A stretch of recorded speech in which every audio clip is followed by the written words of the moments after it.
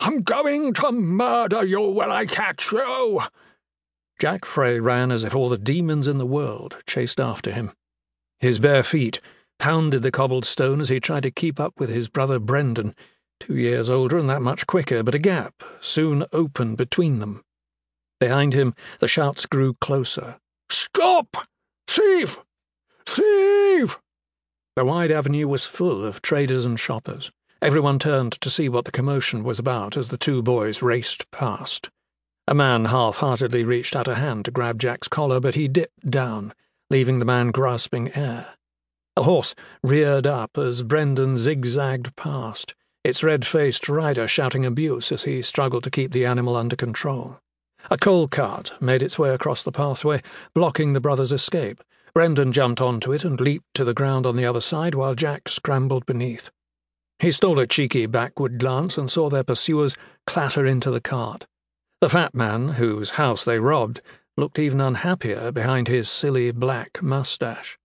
Desperation filled his voice for one last plea. "Someone stop them! Please stop them!" Fat chance, fat man.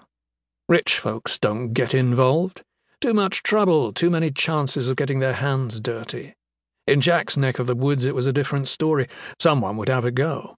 It wouldn't be out of goodwill, though. They'd want a reward, or nick whatever they'd stolen for themselves. They'd do anything for a penny in Brixton. Because no one had anything. Everything was up for grabs. That's why he and his brother went over the river to Greyston. If you're going on the rob, you needed to be where the money was. There was no point stealing from the poor, after all. Up ahead, Brendan swung around a corner into an alley.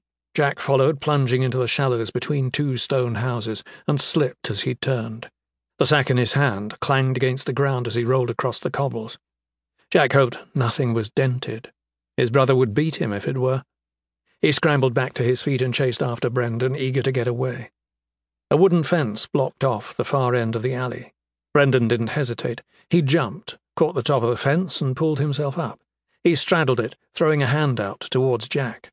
"Throw me this sack! Be quick!" Jack hurled the sack at his brother with all his might, but he missed Brendan's fingers by inches. The bag fell to the ground. His brother didn't say anything. The glare was more than enough. Jack had let him down again. He could feel the burn on his cheeks as he picked up the sack. He swung again. Harder. This time Brendan caught the sack. "See you at home," said Brendan. He winked at his brother before dropping to the ground on the other side of the fence. "Brendan!" Jack stood there, ready for his brother to reappear and hoist him up. He knew Brendan was just teasing him, that he'd come back. He stared at the top of the fence, willing his brother to return, hoping it wasn't another one of his lessons in growing up. "There he is!" Jack spun around. His pursuers bundled into the alley, trapping him. "We got you now, son! It's the hangman for you," panted the fat man, waddling into the alleyway. Sweat covered his face as he fought for breath, his beady eyes locked on Jack. His lackeys stood behind him, all laughing at Jack's plight. There wasn't any waiting for Brendan anymore. Jack leaped. He snatched at the top of the fence, but his fingers caught only splinters. He felt very small as he fell back down. The fat man cracked his knuckles as he walked towards Jack, his lackeys on his heels. Jack's stomach lurched. He blinked away the forming tears. No way was he going to show that he was scared.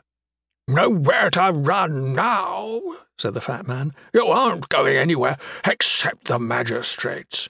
After I've beaten you to hell and back, not even a nostrus would want to eat you when I'm done."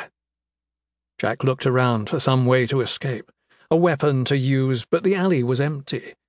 If this was Jack's neighborhood, there'd be broken crates and piles of garbage to help him climb over the fence, or half the fence would be missing, taken for firewood. But in Greyston, there wasn't a crate to step on or even a stick to use as a club. Bloody rich people. Couldn't count on them for anything. He tried jumping once more, but the fence hadn't shrunk. The fat man grabbed him before he could try a third time and yanked him off his feet. The man's breath stunk of roasted onions as he pulled Jack closer, grinning all the while behind his silly mustache. "Now where's my silver, you little runt?" The man's face burned with self-righteous fury. "I ain't got your stuff," said Jack, wriggling in the man's grasp. "I didn't do nothing." "He's the one who stole it, sir," said one of the other men, a doorman, by the looks of him, with his stiff collar and tailcoat. He whacked a truncheon into the palm of his hand. "I saw him coming out of the window, sure as day follows night." The other two nodded in agreement. "He's a liar!" shouted Jack. He struggled, but there was no way to break the fat man's grip. The doorman jabbed the truncheon at him. "You're the liar and a thief. His lordship will see you hung." The servant next to him looked only a few years older than Jack, but there was no help there. The third one, with mottled veins all over his beak nose, smirked at Jack, dangling in his boss's grasp. Jack didn't want to be hung. He knew that for certain. He grabbed the man's mustache, yanking hard. The fat man screamed as tufts of hair came away in Jack's hand, and he released the boy. The doorman and the young man both lunged for Jack, but he skipped past, sprinting back towards the main street. The crowds consumed Jack. He ran, darting through people standing around talking about nothing important, pushing his way past servants trailing their masters. He cut left, then right, then left again. Horse-drawn carriages filled the avenue in both directions, but Jack didn't pause as he sprinted across the road and into the crowd on the opposite side. He lost himself amongst the press of bodies until he was sure he wasn't being chased any more. When he didn't recognize any faces around him or hear any cries of pursuit, he stopped. He stepped to one side, out of the crush, and felt his heart begin to slow down. He was free.